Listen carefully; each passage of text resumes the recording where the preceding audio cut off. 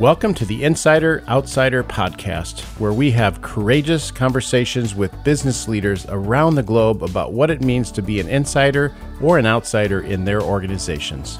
We at WMFDP and FDP Global specialize in helping insiders understand their unique responsibility to engage other insiders, as well as outsiders, in partnering and building inclusive teams and organizations. I'm your host, Michael Welp, co-founder of the diversity and inclusion leadership development firm WMFDP and FDP Global, also a TEDx presenter and author of the book 4 Days to Change.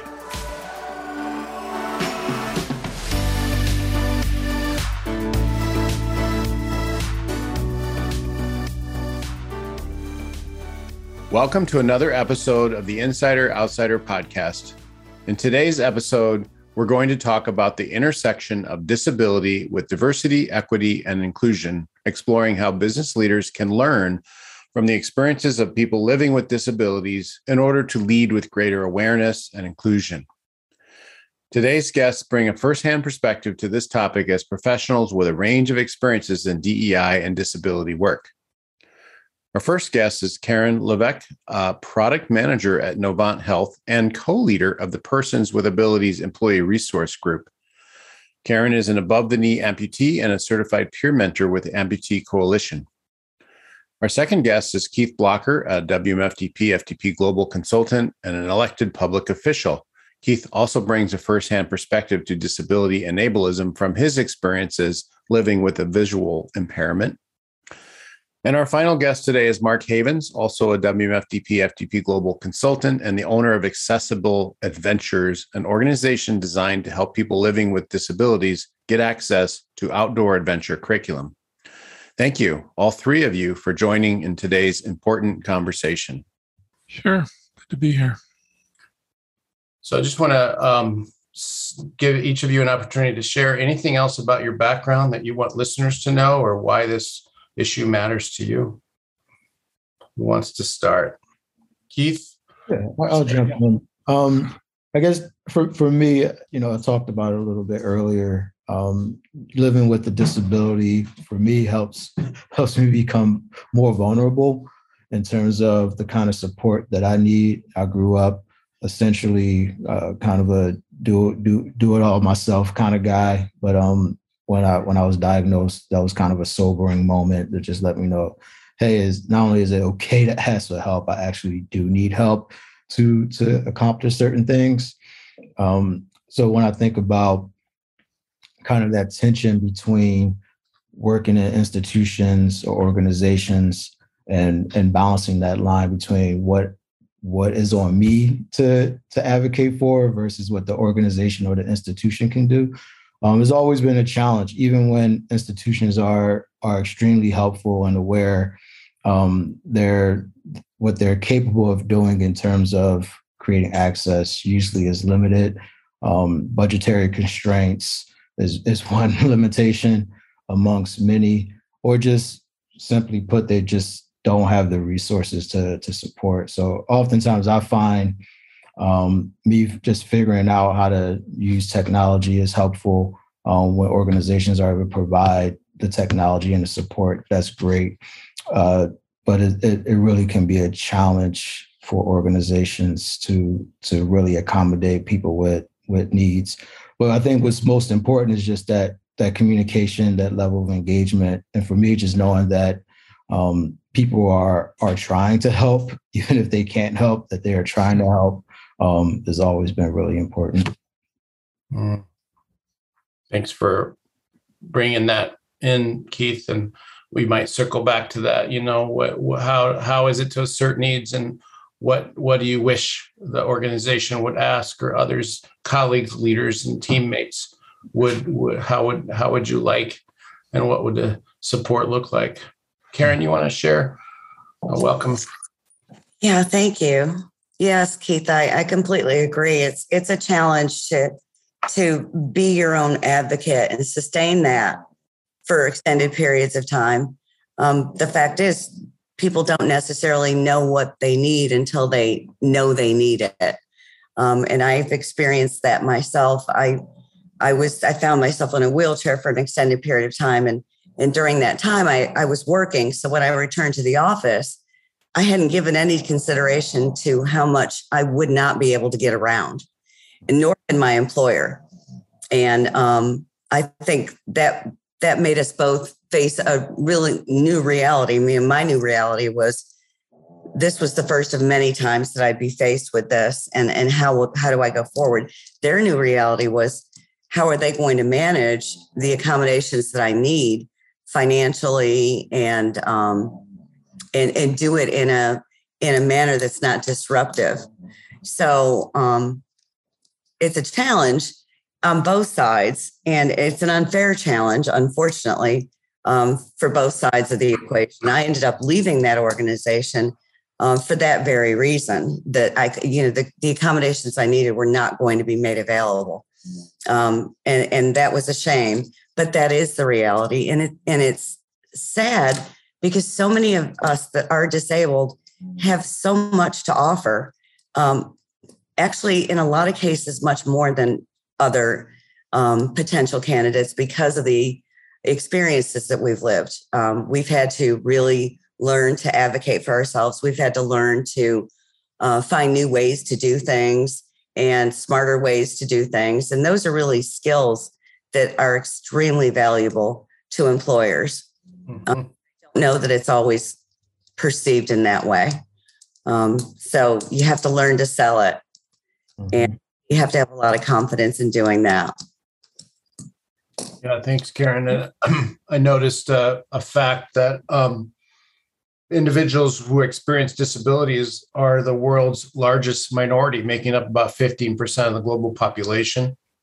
And only about 17.9 or 18% of those folks are employed in the US in 2020. So, and that's down from the year before. So there's a huge resource talent base there that's not being tapped. Mark, you want to? Yeah, sure. Yeah. And I think as an ally, since 1973 and a professional advocate, and my maturity or my approach, that self-reflection of what's in it for me as a temporarily able-bodied person. A great example, until I did this work, it didn't dawn on me around the business world, but I had a grad student who at Boston University who he placed, his day job was placing young adults with disabilities in manufacturing settings.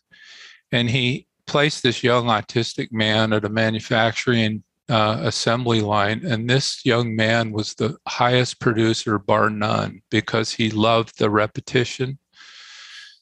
He absolutely was loving it. And during the breaks, though, he rocked, which was not uncommon for autism.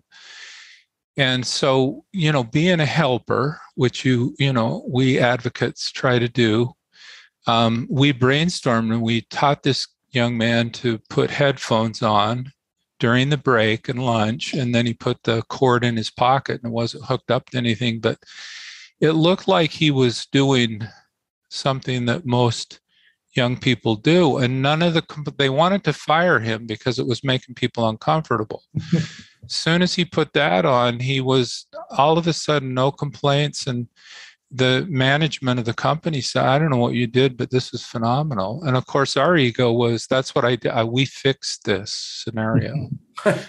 And working at WMFDP and FDP Global, when you look at that historical, that's the approach, right? But working with the insiders, and it just became really clear to me that, well, we didn't really do our work, and that would have been working with the people on the inside to help them understand autism and not be afraid of a rocking movement that is just a habit, and they won't, right? And then this young man wouldn't have had to put that on, or if he forgot it.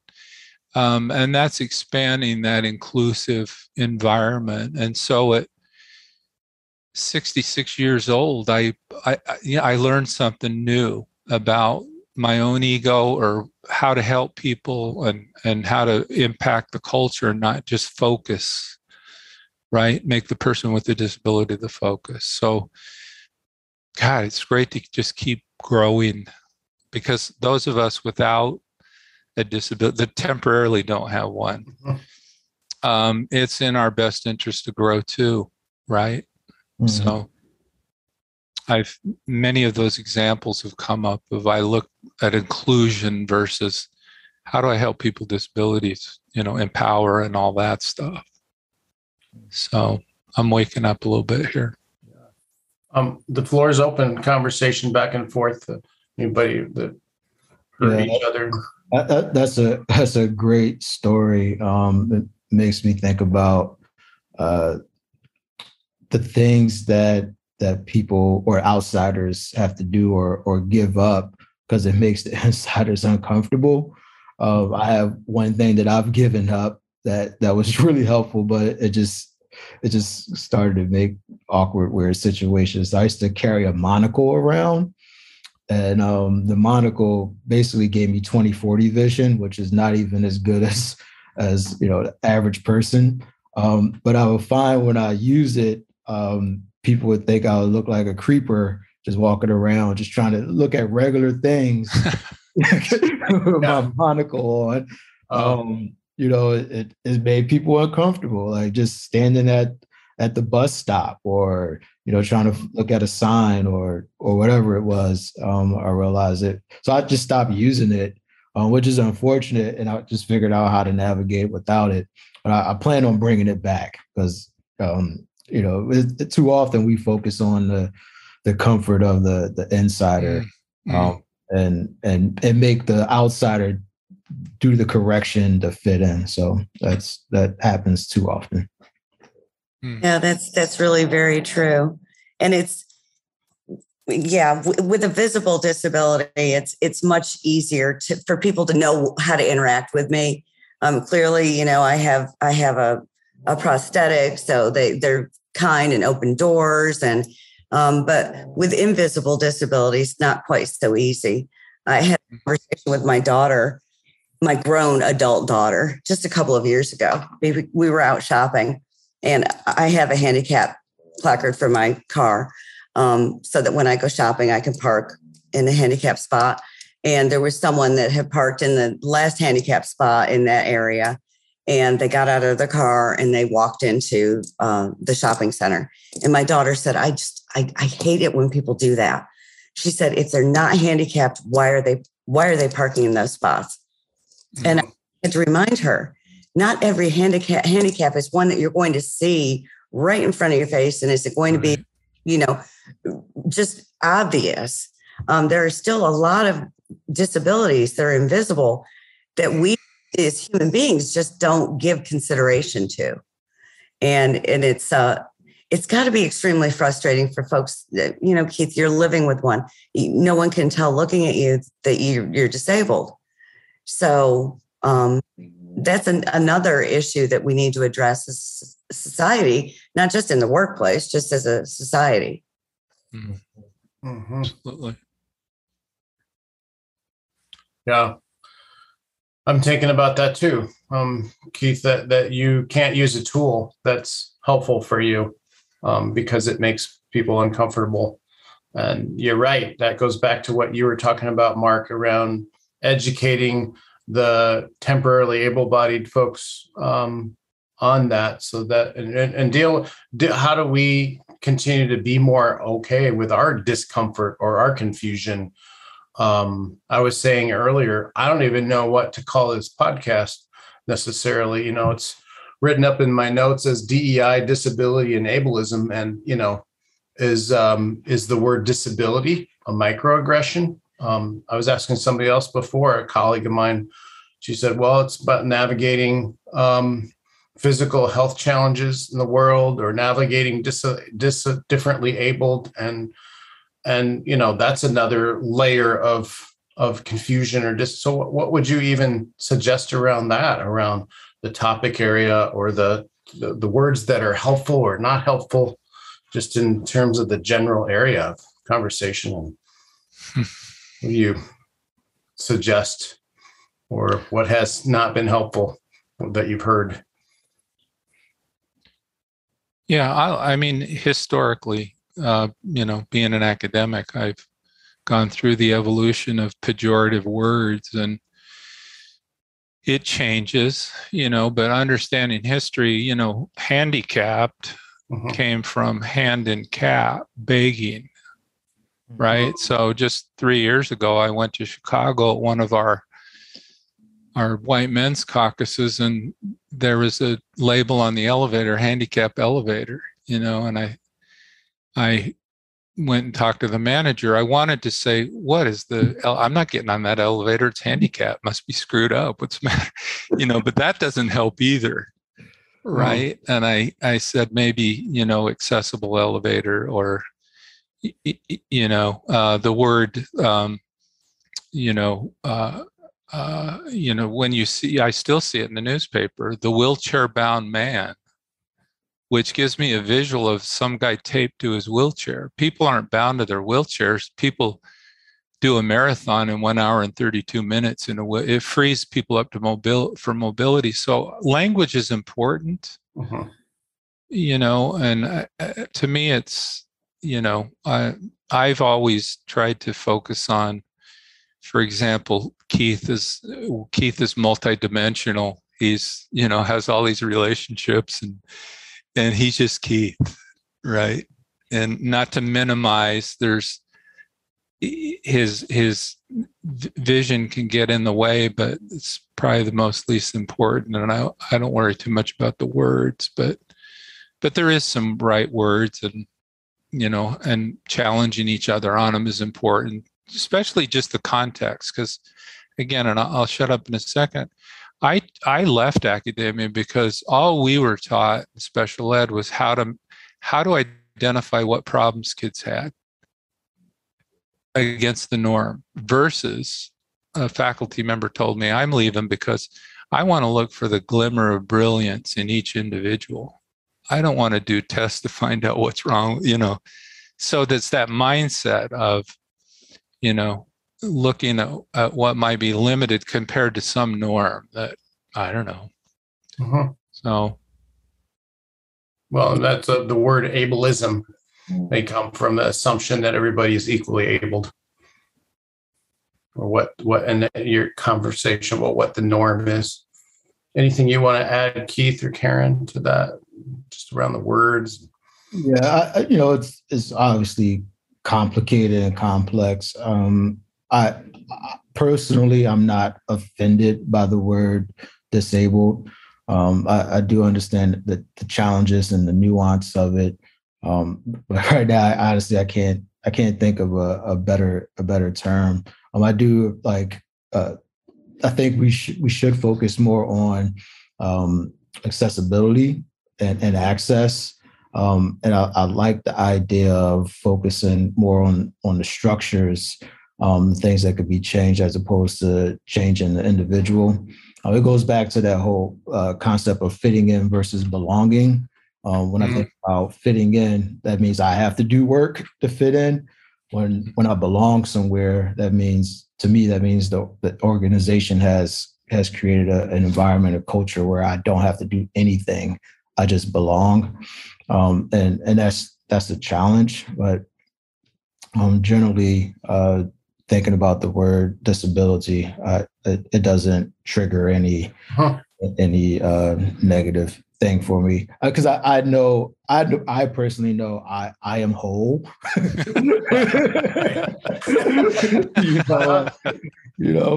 Karen is whole, a whole person. No matter what we're not able to do, we're still whole people. So I'm offended by the term disabled or disability in general. Yeah. And Karen, you were exploring that as you named your group, your employee resource group, right? We were. We struggled because disability seemed to be a negative word. And so our group is called Persons with Abilities. And we initially named it Persons with Disabilities.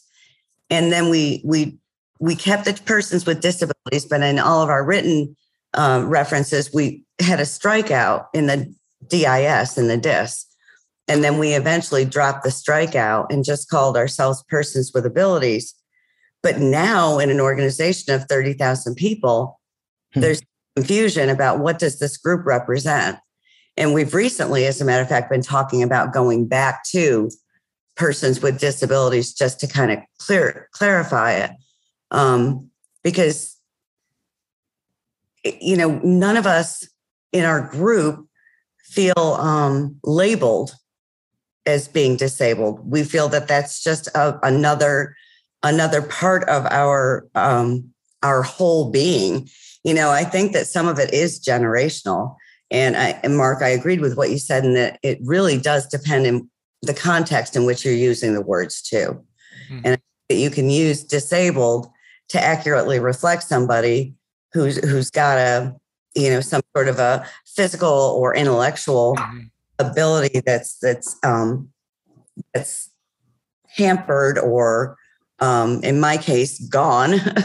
But I think that if you use it in the right context, in more cases than not, people will not be insulted by it. Mm-hmm. Yeah, and I think, historically, a lot of those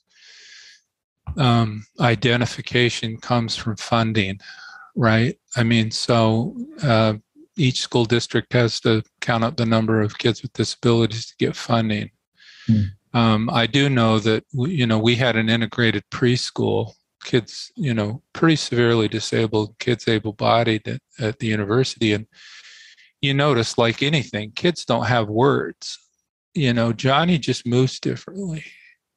I played with Alice today. Here's how she plays the game. Mm. So they don't, it's just, again, we learn the words in order to categorize. And I'm sure there's the same evolution for many other areas of the dimensions. And, like we've heard, it's individual group. There's group identity that people have, and every one of you are individuals. And I think what's unique is, I'm not joking with the temporary, because a very small percentage of us are ever not going to have some kind of at least physical challenge and or intellectual or emotional, or, it's temporary. Yeah. Yeah. And that may be where this uncomfortable comes from, right? Is, if only 17% of people with disabilities are in our workforce, how often am I around somebody who moves differently or reads differently or speaks differently or communicates differently?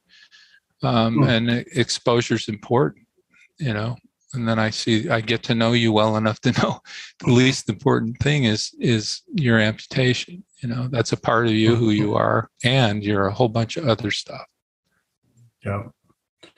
It sounds like there's some clear themes, similar to a person of color feeling like that's all you focus and see on me, or my gender, or, my sexual orientation. There's seeing everybody as whole. And there's a way, though, that people just try to make differences invisible. I'll just assume you're the same. And that's not helpful either. So an ally person actually sees difference, may be curious about it, but also is not stuck in my own discomfort about what to call it or whatever, in a way where I get at understanding how can we make the system accessible to everybody with differing abilities. And that's what you were saying, Keith, is let's get over what we call it and work towards creating systems that are accessible to everybody. One example of something that was done for one particular group is curb cuts, right? Curb cuts were designed to support people in wheelchairs, but we find that curb cuts help ladies with strollers or men with strollers, people on bikes, skateboards, all types of things. So one thing that was designed to create accessibility for one particular group ended up being useful for so many other people. And another example of that is the revolving door. Was designed for people to create access. It actually is more energy efficient than a regular door. So when we do things that to create access and to support particular groups, it ends up serving a greater purpose. I find that's true now with closed captioning as well. Mm-hmm. Realize I'd heard recently we'd introduced closed captioning through Zoom meetings at Novant, and I didn't realize that a lot of people from the younger generations actually use that because they've gotten used to multitasking and will read subtitles and do something else at the same time, listen to something else at the same time, which I can't even imagine at my age. But yeah, that's another tool I think that was built for, those with hearing impairments, but now it's being used widely by people that don't have hearing impairments. So I think there's a lot of situations like that. Mm-hmm. Mm-hmm. Yeah. Right. Is there anything you experience as a equivalent curb cut for visually impaired, Keith? Helpful that's happening out there? I mean, I can't think of anything specific. I know, like when I go into a senior facility and they have the big clock on the wall, I like I like big clock. Anything with big, large print, large numbers is my thing. But no, it's just interesting. I don't find a lot of things or large signs. I just assume that it just works well for everybody. Then I often hear when I use my big print, people are like, "Oh, I like that," right? People probably prefer print bigger, but sure, 12 font is kind of the norm, and we just tend to stick to it. That's the status quo. Yeah, sure. Yeah, no, I'm amazed at hitting 60 almost, and just the need for my reading glasses just to read any bottle of stuff. It's like, where's the idea to print bigger for all of us? Yeah. Well, and I think the other piece where, again, sameness, difference, or being seen. I mean, I'm sure when Karen was using your wheelchair at the time, you had to use that. What if you ever go to a hotel and they advertise as accessible? Well, likely they haven't had someone who uses a wheelchair there, and work environments, right? We do I'm sure some companies are great, some aren't, but to have to be to be the person who, that's where I think we can all step up around. If you're oh God, here, we got to do this for Karen.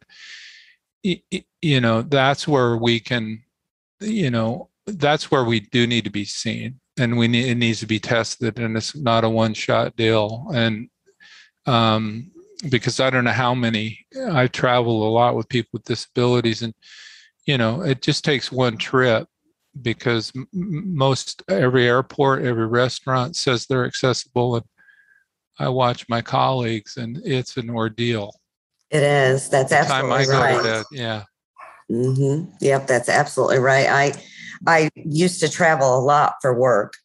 Fortunately, that kind of waned after I lost my leg, but I still did have to do some traveling. And it was a challenge to get into a restaurant to meet a client. It was a challenge to spend the night anywhere. You're right. Handicapped accessible hotel rooms especially are not designed for wheelchair users for whatever reason. Handicapped accessible, but that doesn't mean someone in a wheelchair. It means maybe somebody with crutches, or even a cane, but not at all for someone in a wheelchair. It was a very eye-opening experience. It really was. And so I'm aware of that now. I'm no longer in a wheelchair. I have a prosthetic, but I'm very aware of that. And we've even had an opportunity to go to several of our facilities and do walkthroughs and look for things that, given my experience now, I would know to look for that. Keith, I'm sure something similar would be true for you, but, based on your own experiences, your perception of the world changes. And I try to be more sensitive to all the disabilities, visible, invisible, low vision, and hearing impairment, because it's really important that you don't have to fight for that yourself. If you're new to this disability, you're already fighting to find your way back to your new normal. as it is. You shouldn't have to fight at every corner. Yeah, the advocacy piece is really important. Nothing makes me feel better than when somebody puts paper in front of me with large font, and I didn't have to remind them to do it, right? Or even when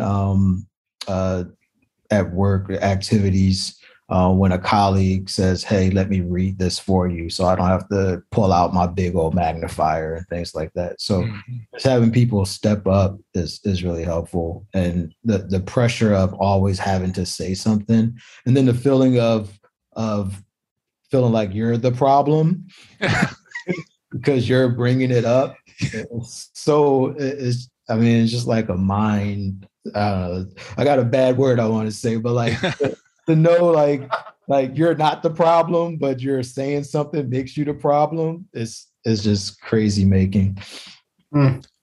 Sure. Because I think it, again, I'll speak from the uncomfortable.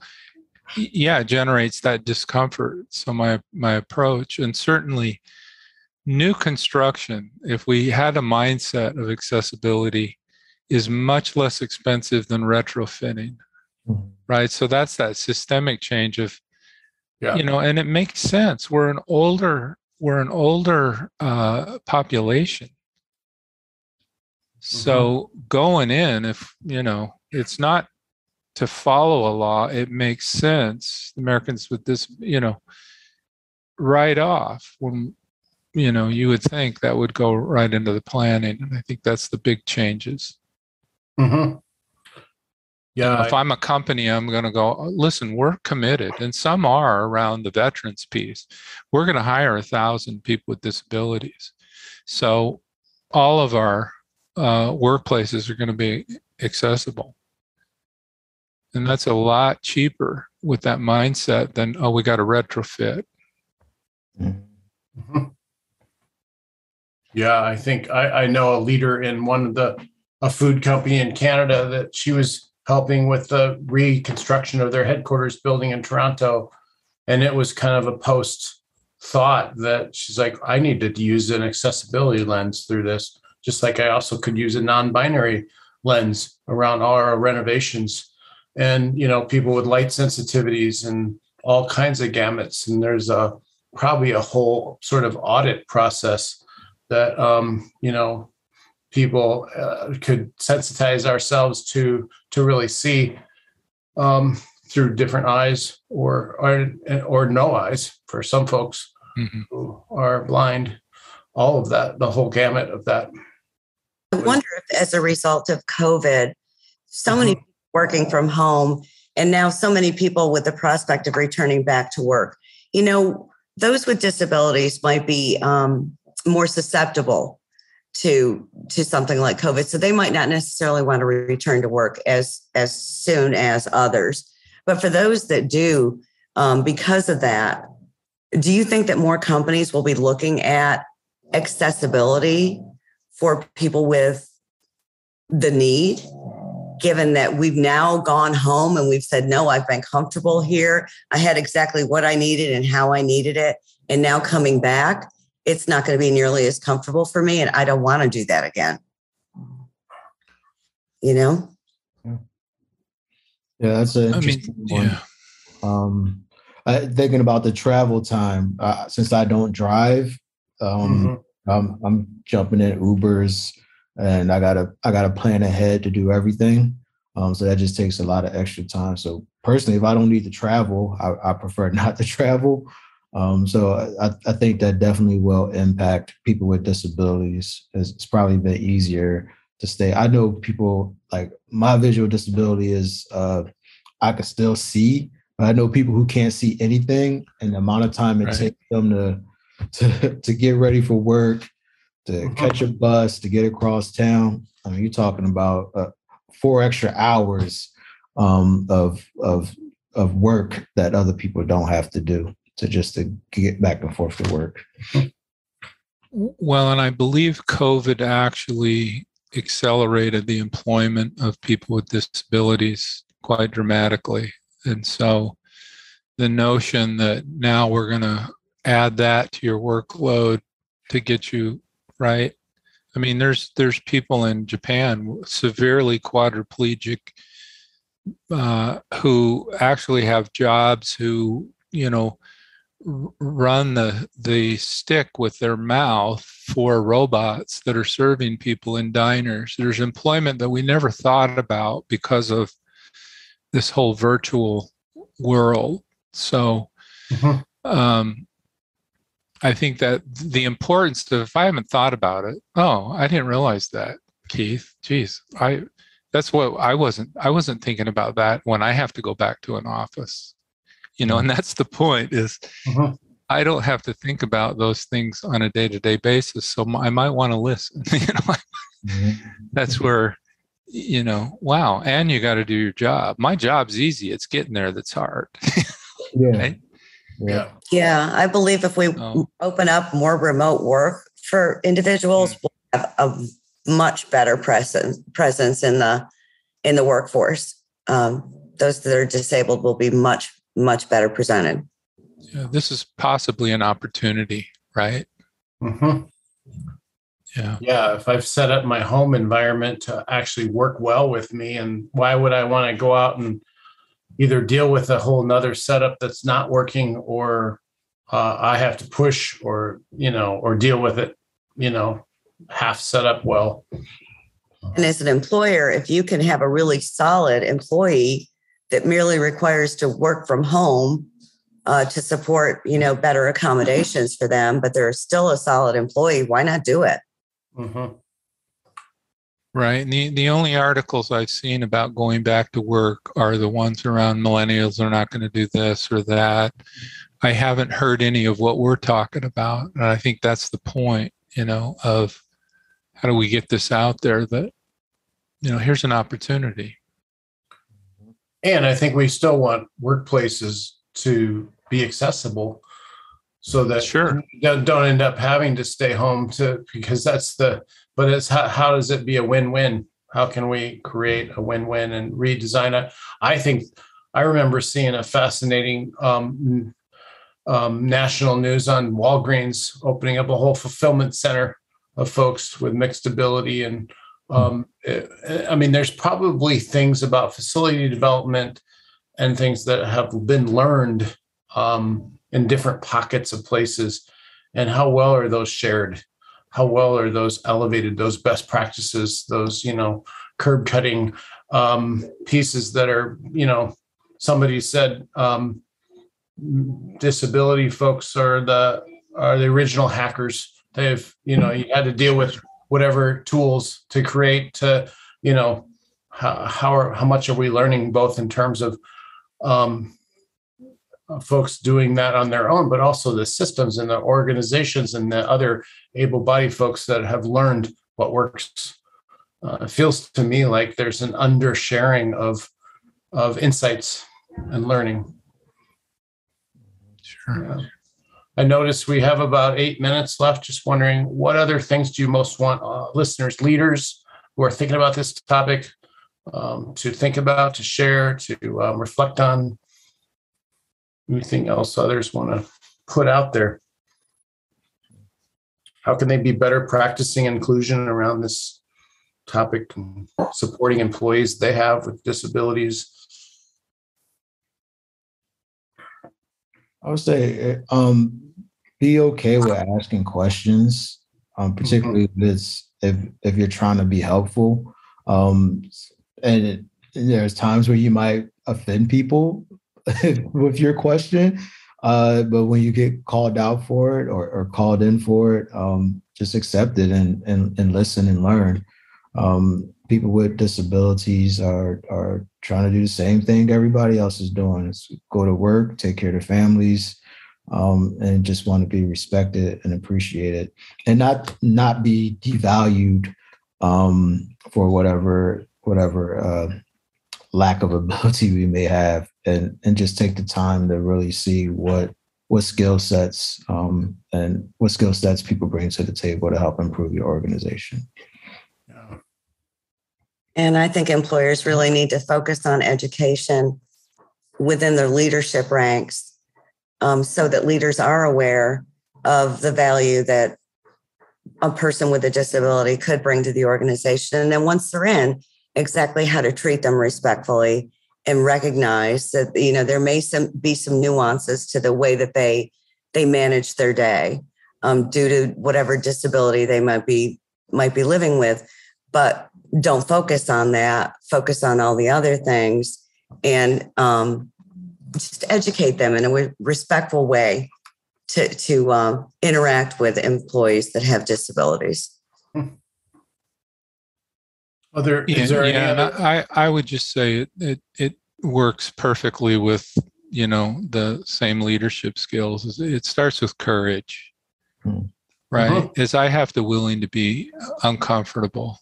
I got to get uncomfortable with that. And I can avoid it, or I can have these conversations where sometimes, again, my impact is not going to match my intent, but I have to be willing to be in that awkward place if I want to learn, because it's the same with our quadrants. If I want to be consciously competent about different abilities, then I have to do the same thing. I need to wade in and practice and interact, and I'm going to make some mistakes and develop those. I got to partner differently with people who move a little different than me.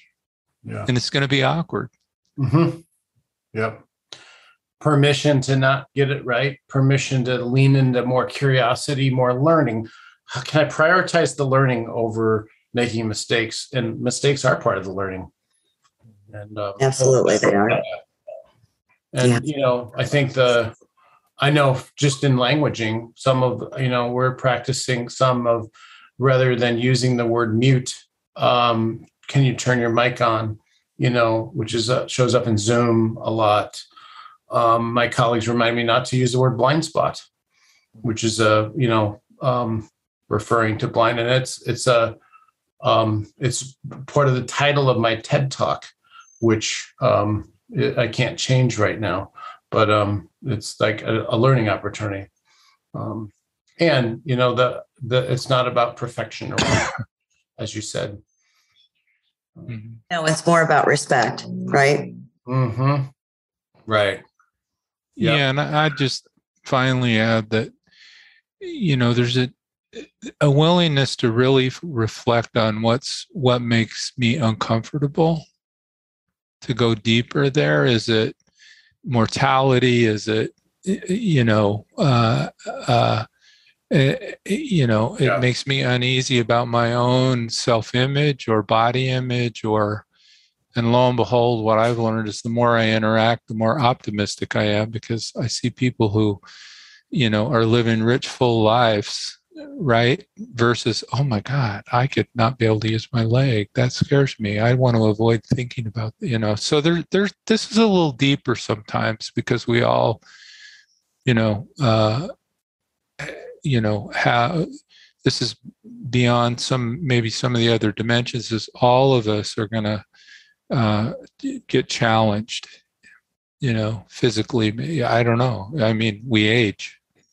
Yeah, I never thought of it that way, Mark, but I think that's really true. So what's going on there? And even if it doesn't happen to us necessarily, it will likely happen to someone that's very close to us, a loved one, someone in our world that we interact with on a daily basis, somebody we support or that supports us. Right. Sure. And to just make sure, just one last thing is, make sure we don't put the burden on all the burden on people, because again, you often probably have to default to, oh my God, they're uncomfortable. How do I make them not so uncomfortable? Oh my God, they're really feeling queasy about it. Like, shit, that goes right along with it. That's a heavy burden. Especially children, and those are the ones that are easiest to work with and to deal with. It's the children. They think I'm a robot. Wow, that's cool. Can I touch that? Yeah. Where'd you get that? All my little granddaughter's friends at daycare run over to me when I come in just to see what kind of cover I have on my leg today. They don't. It's a shame that adults do. Yeah, and that's a key message, I think, is stop prioritizing our own comfort level over everything else. Over learning, over enabling, over challenging the system, educating each other. Yeah. And I think the other thing that I think of is time, the times that I've told people, let's take a quick 5-minute break. Really? Is that enough time for anybody? And if I'm navigating in a wheelchair, what time do I need? Or I can't see fully without aid, or I need some sort of time more for that. It's actually beneficial for everybody not to be in such a sense of urgency, which is part of our dominant culture as well. So really appreciate you, Karen, Keith, Mark, 3 of you, for your wisdom, for your sharing of your experiences, and for your hearts and passion around this topic. Thank you for joining. Thank you. Thank you. Thank you. Thank you. Thank you for listening to the Insider Outsider podcast, where we have courageous conversations with business leaders about what it means to be an insider or an outsider in their organizations. We at WMFDP and FDP Global specialize in getting insiders to understand their unique responsibility to engage other insiders as well as outsiders in building inclusive teams and organizations. Our work takes us around the globe, transforming people and companies towards a more inclusive world. For the show notes about this podcast and more about the work of WMFDP and FDP Global, visit wmfdp.com/podcast.